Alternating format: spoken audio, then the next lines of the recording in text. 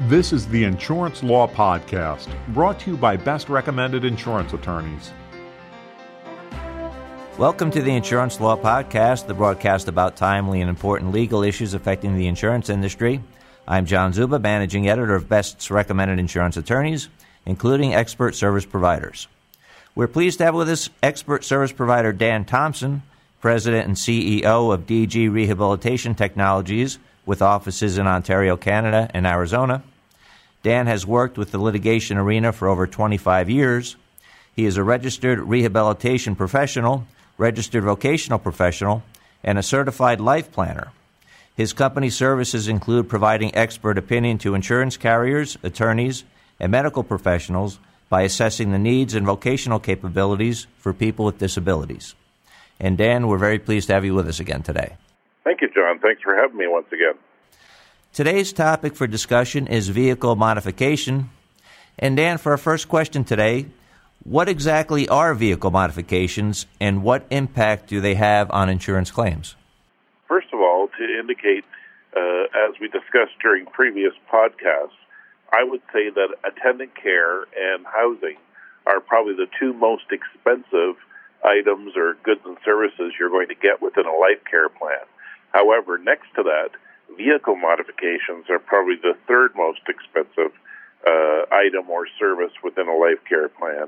And obviously, I guess what makes it so expensive is that the person's going to need those modifications for the rest of their life. So vehicle modifications can vary, John.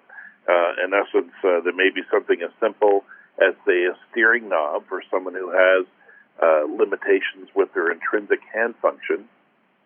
In addition, it may be as complicated as doing a full conversion within a minivan or a full-size van to allow an individual who is dependent on using a wheelchair for mobility to either enter or exit the vehicle or to independently operate it.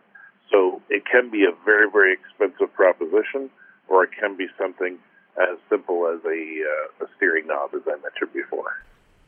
So, Dan, what are the annual or what are the lifetime costs of vehicle modifications?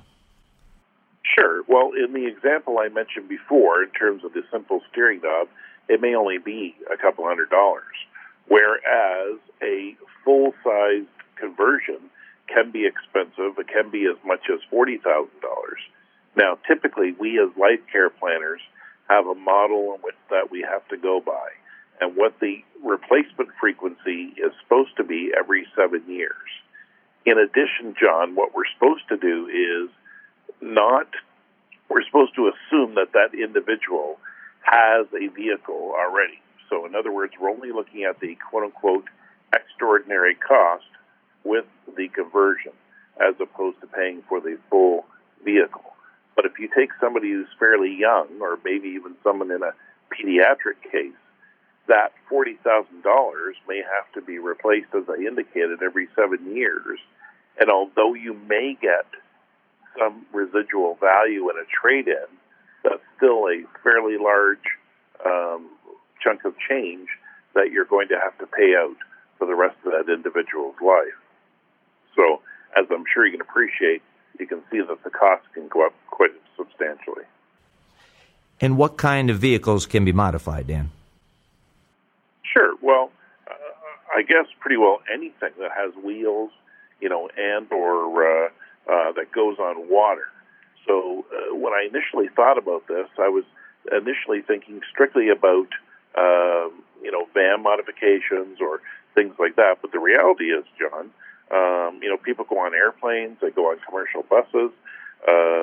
There's a whole variety of public and private transportation that one could look at. Now, if we go back to the van modifications that I mentioned before, there are two major companies that provide these modifications. The first one is the Braun Ability Corporation, and they're out of Winnemac, Indiana. Now, they were founded way back in 1947 by Ralph Braun, who was diagnosed with muscular dystrophy when he was 6 years of age. Now, they offer side entry conversions and rear entry conversions in both minivans and in full-size vans. Now, their main competition is another company on the other side of the country, which is Vantage Mobility International. Now, they're out of Phoenix, Arizona, which, of course, is where my company does its business during the winter. And they have 25 years of experience within the mobility industry. Now, they offer side-entry minivan conversions with a variety of manufacturers. So, in other words, you're not limited to what type of vans can be converted. Now, that could be Chevy, Chrysler, Toyota, Honda, or Dodge Caravans. Now, again, they also offer side-entry SUV conversions for Honda's Pilot. And they also do commercial vehicles such as taxis and medical transport, so people can go back and forth to their medical appointments, I should say. Now, there's a cheap conversion that's out there. This is by a Oakville company here in Ontario. They're called Liberty Motors, and they offer a very inexpensive manual ramp that comes out of taxis. And obviously, the taxi companies love it because it's a fairly inexpensive conversion, and it can be, these vehicles, as I'm sure you can appreciate, get a lot of wear and tear. So, but I think one of my favorite companies is a company called ATC. Now, they're out of Fort Wayne, Indiana, and their founder, Mr. Steve Kitchen, he also sustained a spinal cord injury. And in essence, they've got, I think, a revolutionary conversion that offers a gull-wing door on vehicles, Chevy products. So it could be a high-end vehicle such as a Cadillac Escalade, which is what I own. And the nice thing is, during inclement weather, this gull-wing door protects you as you're going in and out. Now, you could also look at cruise ships. And I even found, as I was doing research for this podcast, that there's a company out of British Columbia called basically Champion Marina. And what they offer is a lift system that takes the person and their wheelchair right onto a boat. So they can either become an angler or they can just enjoy the water and go across the water. So as you can see, I know that was a bit of a long-winded answer, but there's a whole variety of things that can be converted so people can use it. The only real limitation that I see is going on airlines.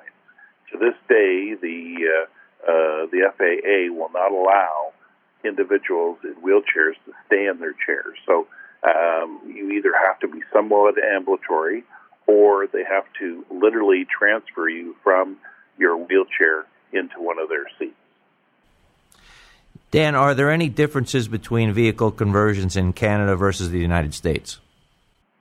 Well, as I mentioned before, I think there's numerous manufacturers, both in Canada and the United States, that offer unique and specialized conversions, for various types of vehicles. And I think, in essence, that offers more and more opportunities for people with disabilities, which, of course, in turn will improve their quality of life. And who should cover the costs, Dan?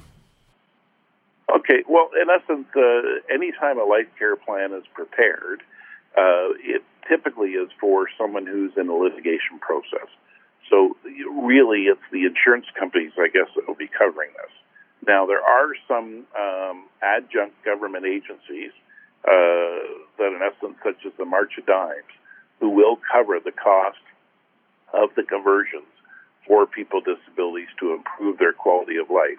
But for the most part, it's usually the insurance companies that are covering those costs. And Dan, what do you see in the future for vehicle conversions?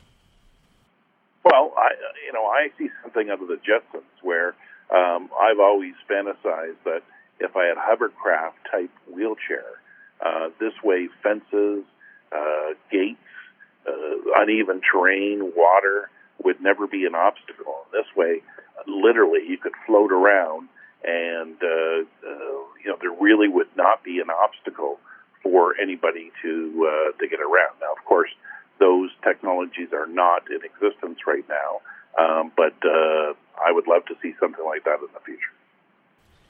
Dan, thanks again very much for joining us today. John, thank you very much for your time, and I really appreciate it. That was Dan Thompson, President and CEO of DG Rehabilitation Technologies, with offices in Arizona and Ontario, Canada. And special thanks to today's producer, Frank Vowinkle. And thank you all for joining us for the Insurance Law Podcast. To subscribe to this audio program, go to our webpage, www.ambest.com/claims resource. If you have any suggestions for a future topic regarding an insurance law case or issue, please email us at lawpodcast@ambest.com. I'm John Zuba, and now this message. Best Insurance Professionals and Claims Resource is the top website for locating qualified professionals and need-to-know insurance information for the claims market. Brought to you by AM Best, the world leader in insurance industry information. Visit ambest.com/claims resource.